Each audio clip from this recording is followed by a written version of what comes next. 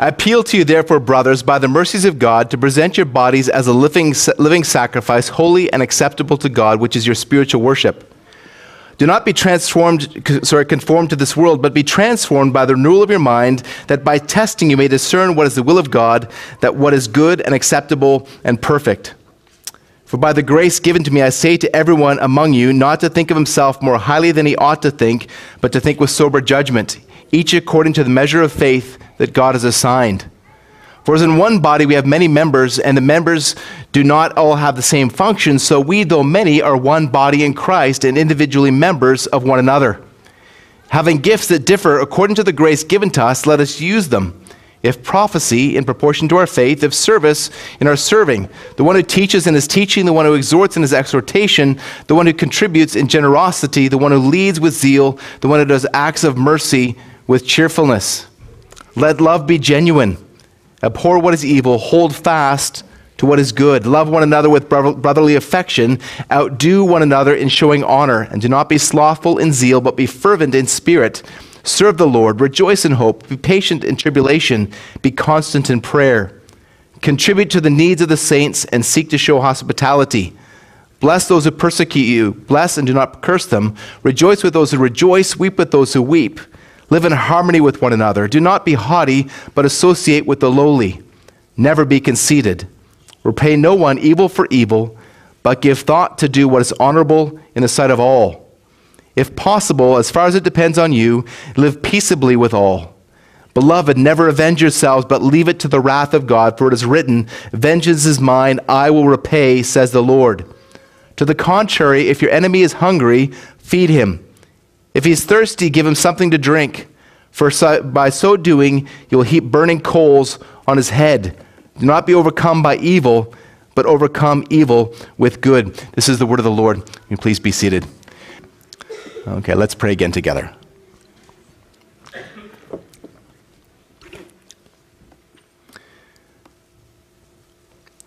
Our Lord and our God, we do marvel when we think of your wisdom in creating the church. Lord, calling a people from every tribe and tongue and nation, from all kinds of different backgrounds. Lord, from all kinds of different sins.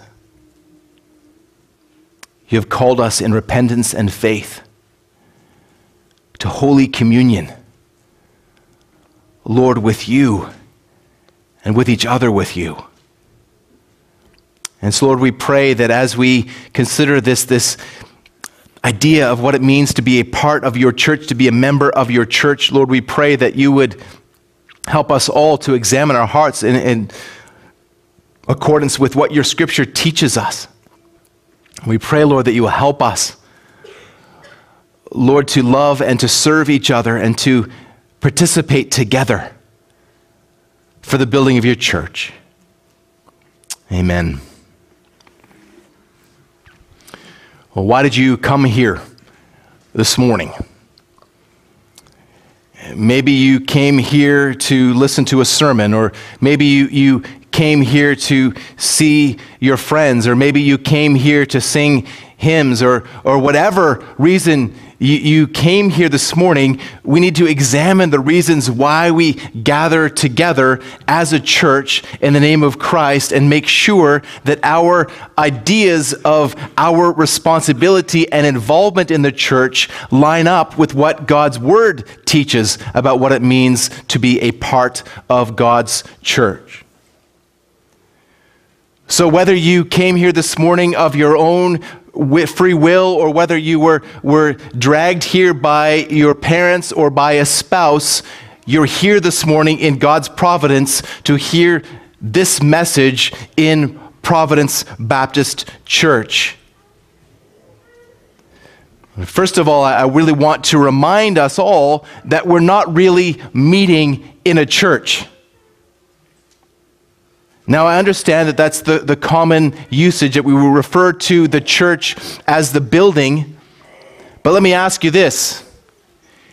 If we decided to sell this building and move to another location, and say we sold this building to an architectural firm, And the architectural firm, even if they kept these trappings, even if they kept the pews and the pulpit and the baptistry, it would cease to be a church, because the church will have left the building. You are the church. The body of Christ is the church. So when we think about the word church, it would be helpful, I believe, to look at the way that the Bible uses the word church. I don't normally go into Greek, but I think it's helpful here that the Greek word is ekklesia, which means assembly or gathering. Now, there's some people that focus on the aspects of the word that say that it means called out, but really that's not. You can't really gather that from this usage, because the word ekklesia was actually used in more broadly hundreds of years before it was used to apply to the body of Christ. And what it generally referred to in the broad literature, it referred to city-states, or what it meant to belong to a city-state. It referred to members of a city-state. And so in the ancient Near East, Rome was a city-state. Corinth was a city-state. We didn't have the idea of nationalism like we have today. And so to be part of the ecclesia was to be a member of the city-state.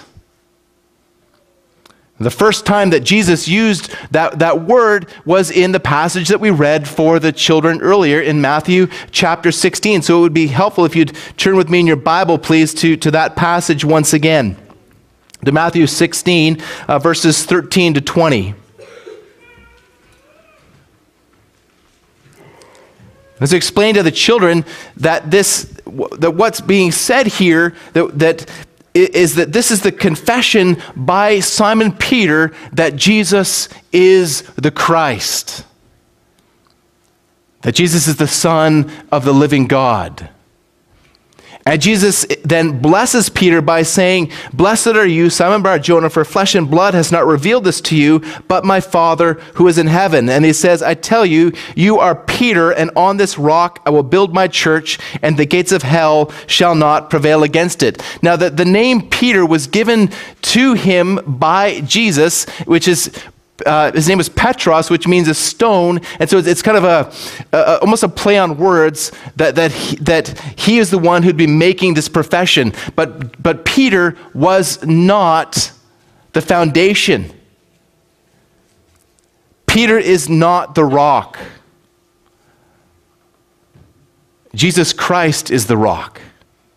The foundation is Jesus Christ, and then he's the cornerstone. It's built then on the law and the prophets, on the scriptures.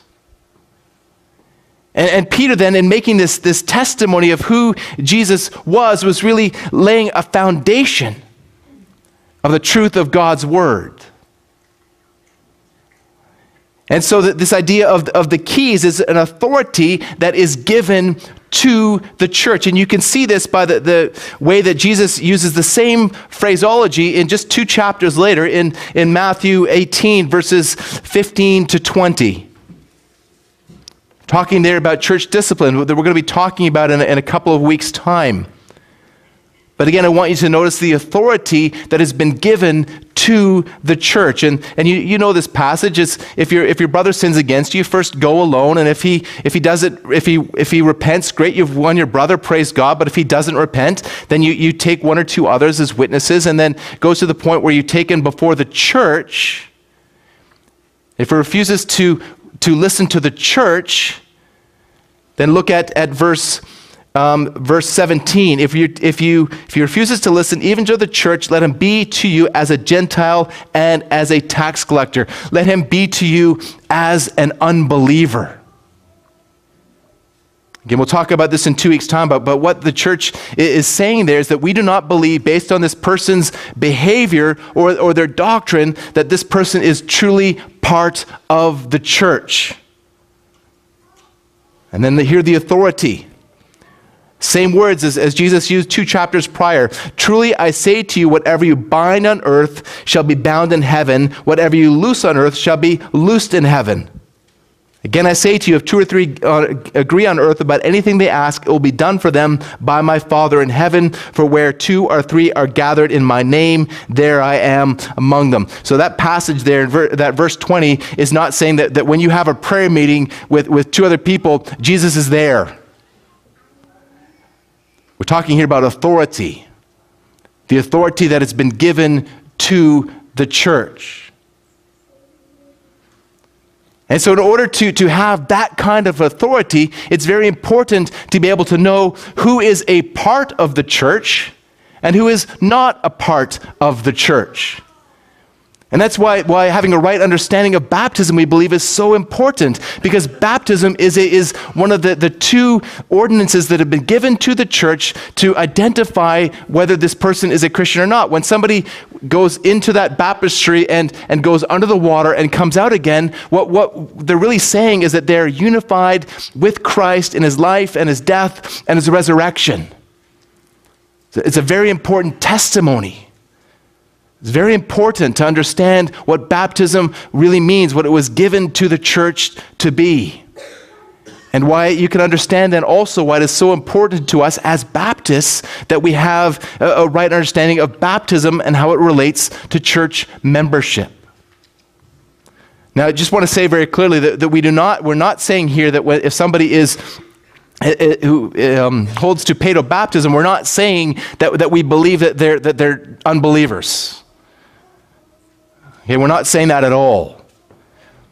They have a different understanding of what the meaning of that ordinance, or they would probably say sacrament, is, as far as membership in the covenant community. But because of who we are as Baptists, we believe that these things of baptism and membership go hand in hand.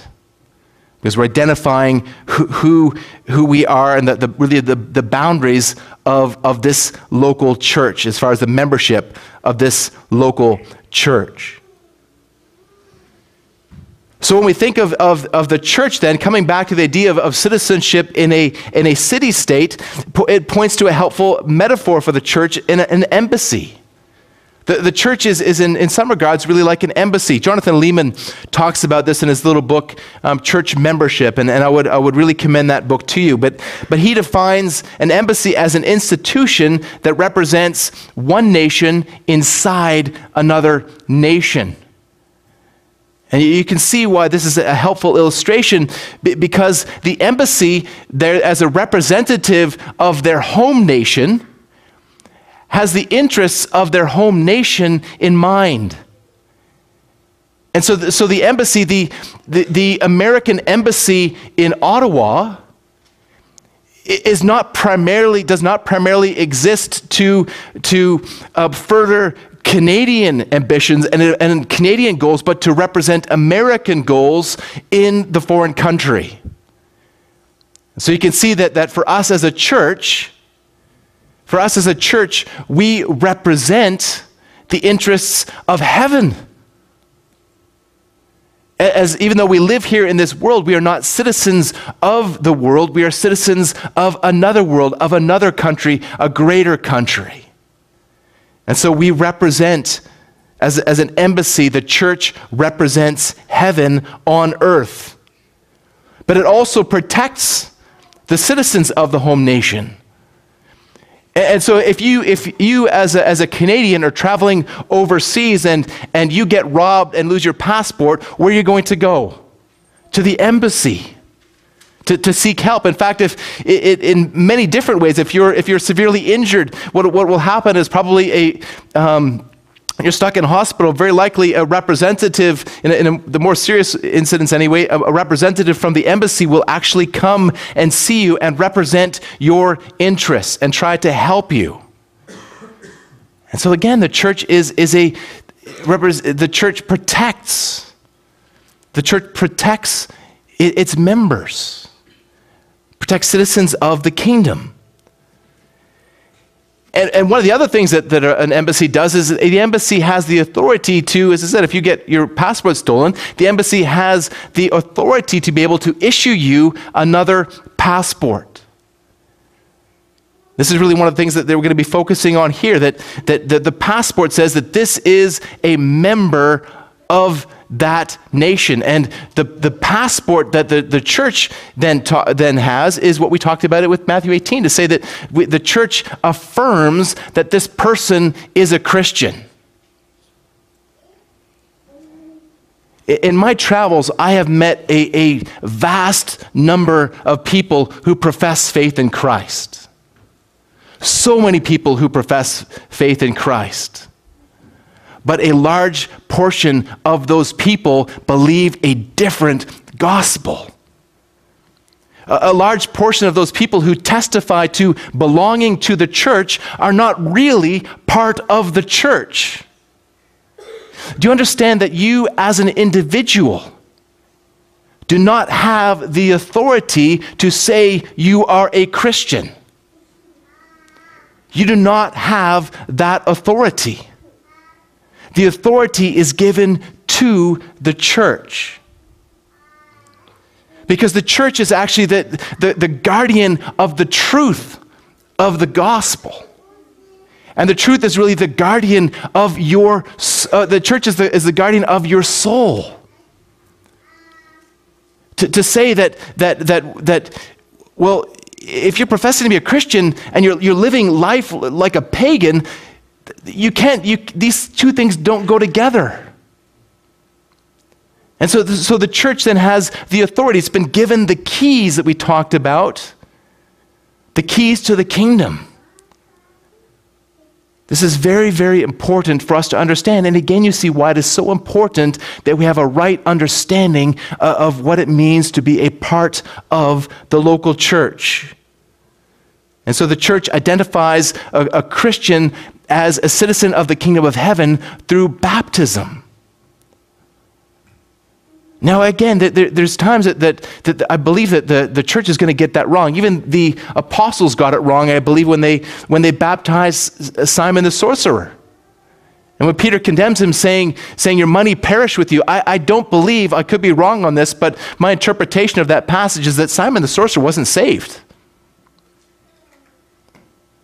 But I think the church can also get church discipline wrong.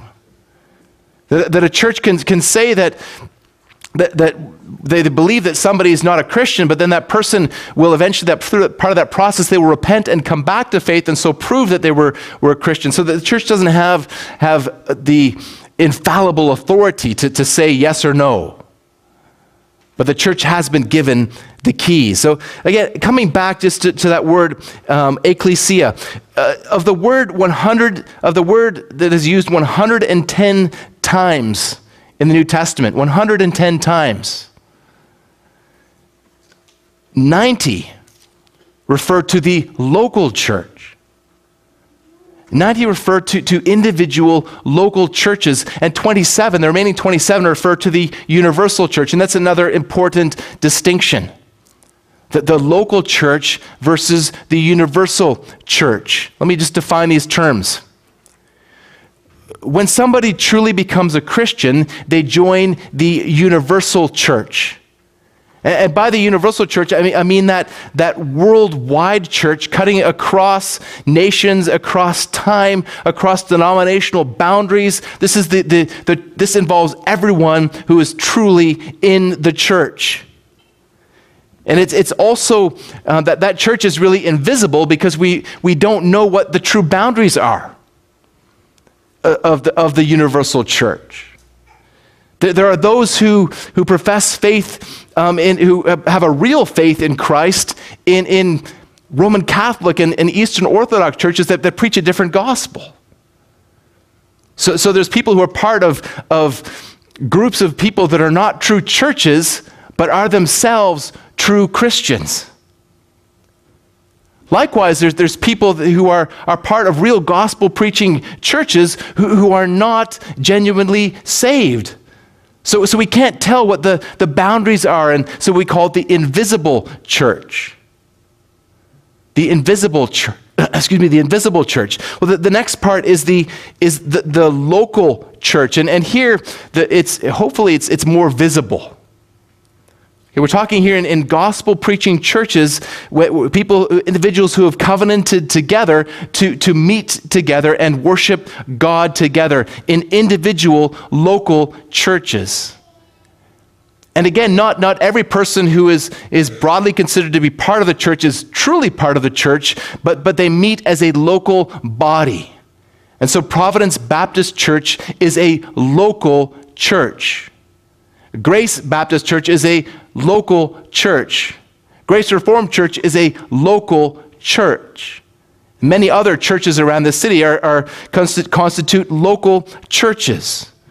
The Ephesian church was another local church. The Corinthian church another. So there's individual churches that are individual local churches that make up part of the universal church. And so baptism and the Lord's Supper, as we saw last week, are two ordinances they're two ordinances, or some would say sacraments, of the local church. As we explained last week, these two things you can't do anywhere but in the local church.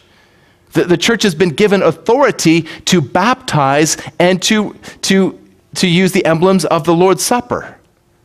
They're part of the ministry of the local church, and both are a visual representation of the fact that somebody is part of the universal church. So a couple of weeks ago when Warren and Tony and Becky were baptized here, what they were saying is that they were identifying themselves with the universal church. But then when they in the following week, they took out membership, and so they were identifying themselves with this local church.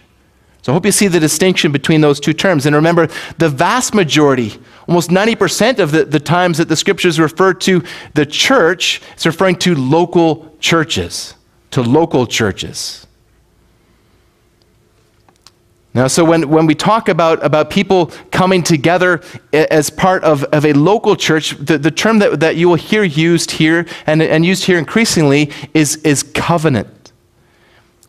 That Christians are coming together, they're covenanting together to form this local church. And this word covenant is very intentional because of what it represents in Scripture. It's a solemn, mutual commitment before God. That's what a covenant is. In the same way, marriage is a covenant. So I think it would be helpful probably to look at this picture of the covenant of marriage and see how it relates and some similarities and dissimilarities to the local church. When a man and a woman get married, they are making a covenant together with each other, but also with God. In fact, they're ultimately making a covenant with God. They've made a solemn vow to the Lord to love, honor, and cherish their spouse till death do us part. So God has joined them together in a one flesh relationship. And separation, because of anything other than death, involves a fracture of that covenant. And not just a fracture of that covenant with each other, but a fracture of their covenant with God. But even if they divorce, from my understanding of God's word, that God still views them as married. And Jesus said in Matthew 19:6, what God has joined, let not man separate. That is an imperative. What God has joined, man must not separate. God does not divorce his people. Jesus died to win his bride. And so the church marriage is meant to be a reflection of the gospel. So that's why Paul refers to the profound mystery of marriage as referring to Christ and the church, because of that union is a picture of the eternal relationship between Christ and his true bride, a relationship that will never end. And so the concept then of church membership is similar to that of marriage in a positive sense and also in a negative sense. Well, let's look at the negative sense first. We live in an age of consumerism. People want something, and they go and they get it. You can buy whatever you want, from a car to furniture to a computer, with no money down and no interest for an extended period of time. It's consumerism with no commitment. And this attitude has crept into our relationships as well.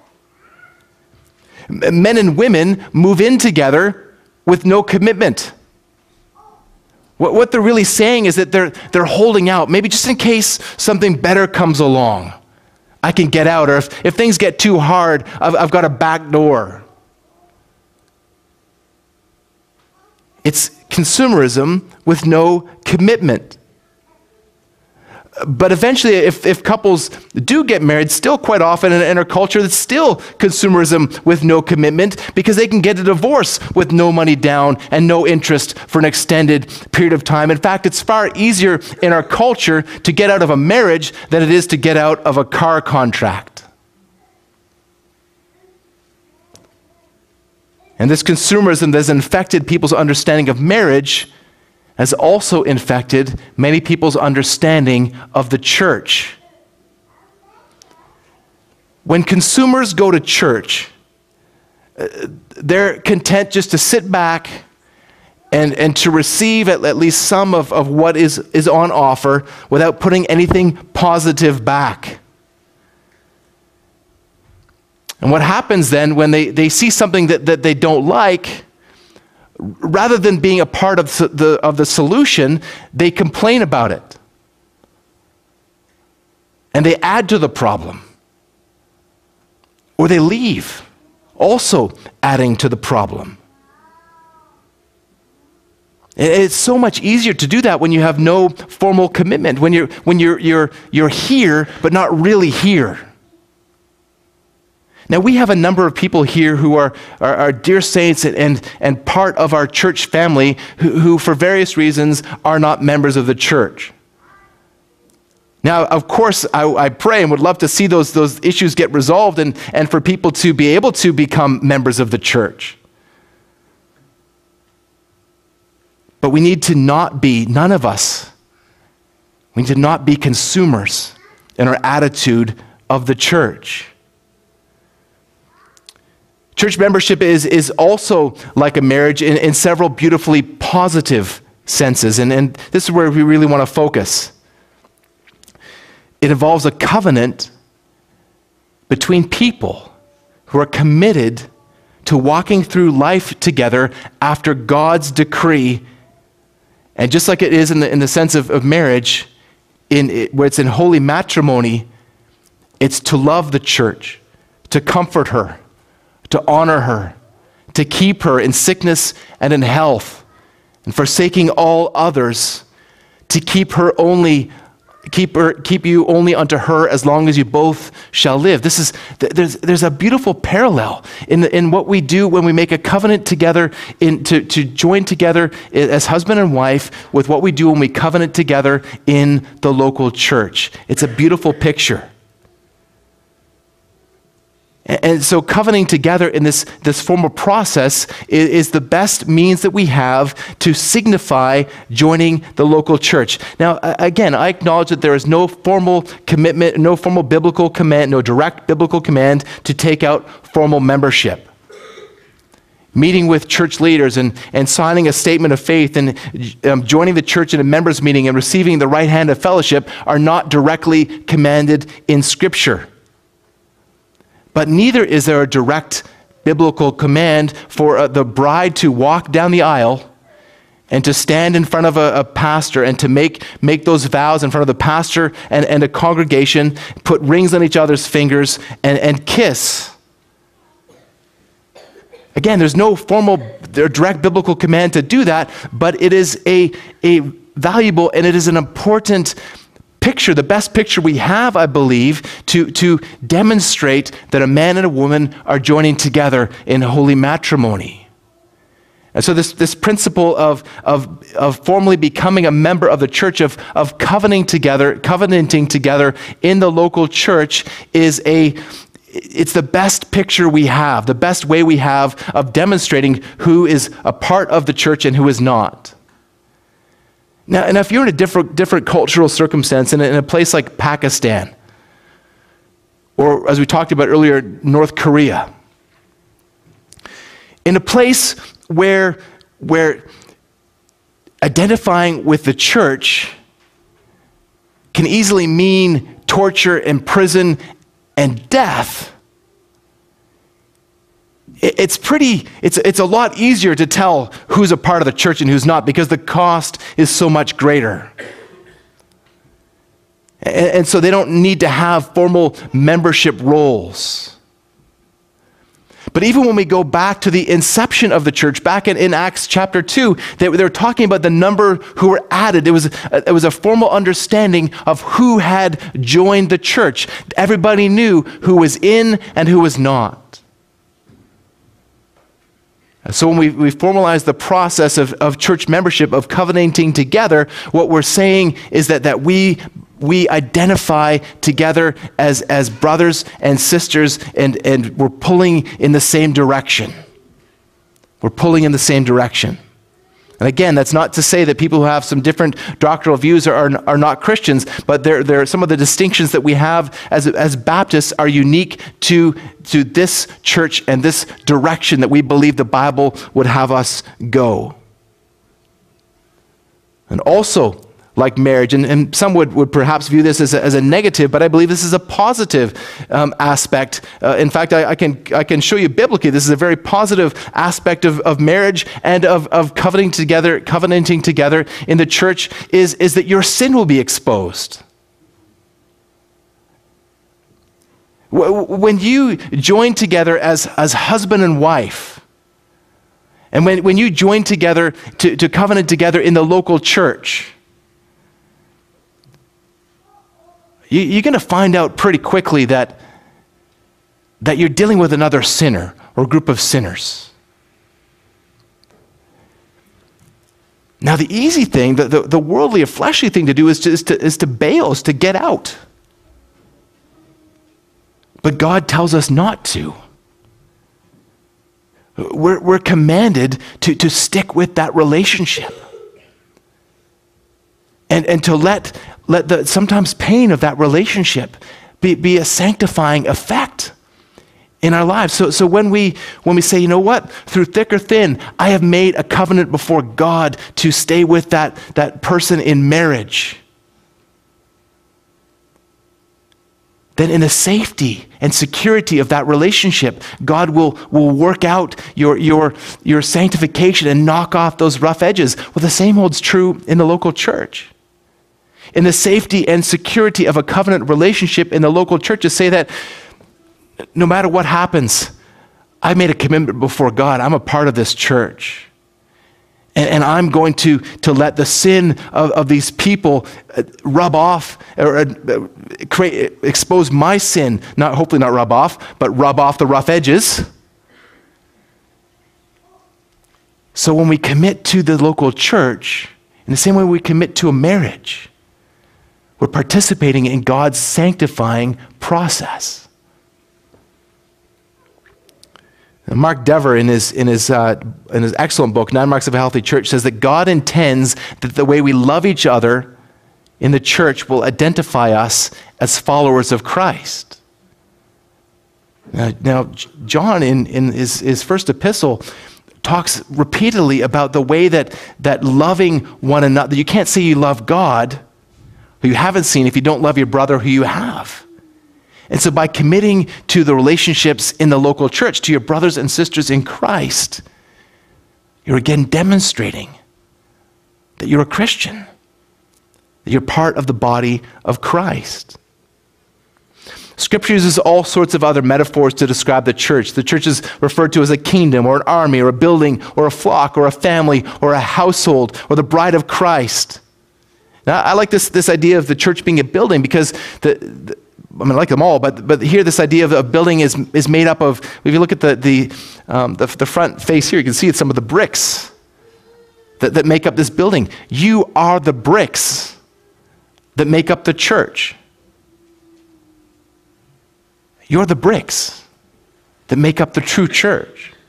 Again, not a physical building, but a spiritual body. That was read for us by Luke this morning, the testimony of Scripture being, of the church being like a body. 1 Corinthians 12, verses 12 and 13 says that, for as the body is one and has many members, and all the members of the body, though many, are one body, so it is with Christ. For in one Spirit we were all baptized into one body, Jews and Greeks, slaves or free, we're all made to drink of one Spirit. So the church there is made up of all different body parts. There's a parallel in Romans 12. There's feet and ears and hands and eyes and the so-called less presentable parts. But all are parts of the body, and the parts of the body need each other. You know, for years they've been taking out gallbladders and taking out tonsils and taking out adenoids and things that they thought were not important. But each of those body parts performs an important function in the body. Now, there are times when a part of the body is diseased with cancer or gangrene, and then it's necessary that the church would perform something as radical as amputation to remove that sick part so that the rest of the body does not become infected. And really, we'll talk about this in 2 weeks, but it should be, when that happens, it should be as painful as the idea of an amputation, of having part of your body cut off, because that is spiritually what is exactly what is happening. Now, what they're really saying is that, again, we do not believe that this person really was a part of the body, and we'll talk again about that in a couple weeks as well. But we need to understand that this is a painful but vital process for the health of the local church. Just imagine how ridiculous it would be for a hand to say to the rest of the body, I don't need you. You know, this dismembered or disbodied hand saying, I don't need you. I could do my own thing. It's a ridiculous, if not a gruesome picture. You know, I think of the Addams family with that little hand running around. But that's just not the way it works. This disbodied, not dismembered, disbodied hand is just going to immediately start to rot and decay. The church needs the other parts of the church. The body needs the other parts of the body. And so the way the church functions shows that we are together one body. You know, a few minutes ago I quoted Mark Dever. He's the teaching elder at Capitol Hill Baptist in Washington, D.C., and he's the one who is one of the founders of Nine Marks Ministries. I just like to read their church covenant. Now, I want you to listen carefully to this, because this is something that we're going to be introducing here in the coming months. We'll talk more about this at our annual general meeting. We're going to be introducing a church covenant. It's going to have some things similar to this. It won't be exactly like this, but it'll be similar. Listen carefully. This is a covenant that the whole church makes together, and it's reaffirmed when new people come into membership. They're all reaffirming this covenant. Having, as we trust, been brought by divine grace to repent and believe in the Lord Jesus Christ, and to give up ourselves to Him, and having been baptized upon our profession of faith, in the name of the Father, and of the Son, and of the Holy Spirit, we do now, relying on His gracious aid, solemnly and joyfully renew our covenant with each other. Now hear what the church does, and listen for the unity that's there. We will work and pray for the unity of the Spirit in the bond of peace. We will walk together in brotherly love as becomes members of a Christian church, exercise an affectionate care and watchfulness over each other, and faithfully encourage, admonish, and entreat one another as occasion may require. We will not forsake the assembling of ourselves together, nor neglect to pray for ourselves and others. We will endeavor to bring up as may at any time be under our care in the nurture and admonition of the Lord, and by a pure and loving example to seek the salvation of our family and friends. We will rejoice at each other's happiness and endeavor with tenderness and sympathy to bear each other's burdens and sorrows. We will seek by divine aid to live carefully in the world, denying ungodliness and worldly lusts, and remembering that as we have been voluntarily buried in baptism and raised again from the symbolic grave, so there is on us a special obligation now to lead a new and holy life. We will work together for the continuance of a faithful evangelical ministry in this church as we sustain its worship, ordinances, discipline, and doctrines. We will contribute cheerfully and regularly to the support of the ministry, the expenses of the church, the relief of the poor, and the spread of the gospel through all nations. We will, when we move from this place, as soon as possible, unite with some other church where we can carry out the spirit of this covenant and the principles of God's word. May the grace of the Lord Jesus Christ and the love of God and the fellowship of the Holy Spirit be with us all. Amen. Now, did you hear in that church covenant a phrase that came up again and again? One another, or each other. Well, it comes up there again and again because it comes up in the New Testament again and again as well. There are at least 35 different one another commands in the pastoral epistles. Here's just a few. Love one another, Romans 12:10. Be hospitable to one another, Romans 12:13. Live in harmony with another, Romans 12:16. Admonish one another, Romans 15:14. Care for one another. Bear one another's burdens. Be kind to one another. Submit to one another. Bear with one another. Forgive one another. Comfort one another. Encourage one another. Pray for one another. Confess sin to one another. And serve one another. All of those one another commands take place in the context of the local church. Now, unless you have multiple personalities, you cannot practice any of those on your own. You need a body around you in order for you to do those things for them and for them to do those things for you. And the first of the one another commands that are listed is to love one another. And that's really the foundation of the whole thing, built on the foundation of Jesus and the apostles and the prophets. Jesus said in Romans 15:12, "This is my commandment, that you love one another as I have loved you." Now just think about that for a moment. We've discussed this many times.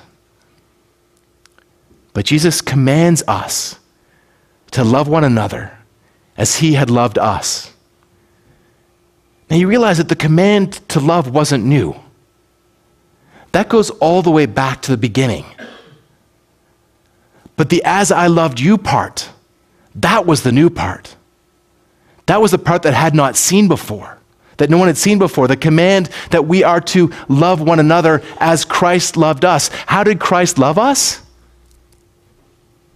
By dying for our sins. And beloved, you are called to love one another by dying to yourself as well, following in the footsteps of Jesus. So all of those one another commands are grounded on that.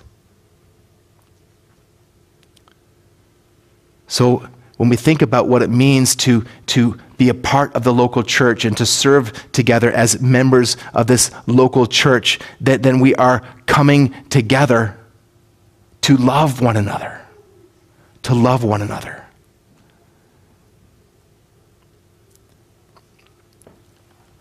Now, when we think a little bit more about what membership involves and what our responsibilities are, most churches, especially most Baptist churches that I know of, say that you need to become a member in order to be involved in formal ministry. And I think they're on the right track with this. At my local church in Louisville, Emmanuel Baptist, you couldn't even be on the counting team unless you'd been a member for 6 months. You couldn't even be involved in counting the offering unless you'd been a member for 6 months. Now, do you think it would be wise for us to allow someone to come in off the street and to work in our nursery? No, it wouldn't. It could be very dangerous. Well, when we think about ministry in the church, if we're going to be that careful about our money, certainly we should be that careful about our doctrine. We need to protect our doctrine as vitally important, and I would argue in a way that's parallel to the way we want to protect our children. It's vitally important. So with formal ministry, with formal church membership, it helps us to protect or to put boundaries around what is taught in this church. Now, in Lord willing, in the near future, we're going to be having adult Sunday school classes here. And it's really only right that if somebody's going to be involved in teaching, that their life reflects and their doctrine reflects that of what the standards and statement of faith of this church is. We need to protect and to stand firm on that doctrine that we have been given. So just as we begin to wrap up here, I just want to think about some of the key roles that take place in the context of the local church. Edification and encouragement, admonition and accountability, service and submission,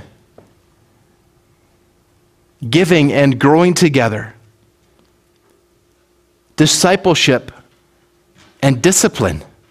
And these are all rooted and grounded in love. Now, no, you don't have to be a formal member to practice some of these, but others are far more difficult to practice without it. I want to ask each one of us, are you obeying God's commands for you in this local church? Are you lovingly, emotionally, spiritually, prayerfully, financially, and timely invested in this local church?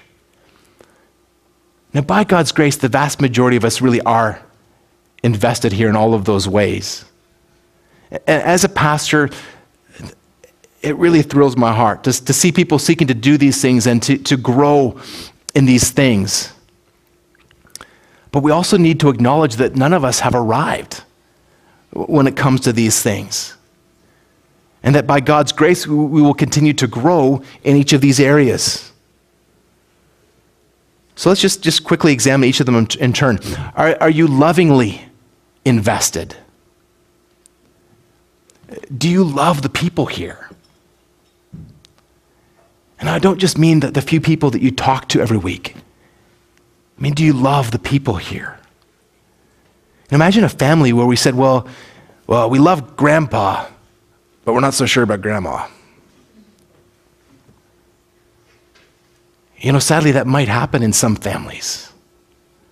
But may it never be true in the church. Are you emotionally invested?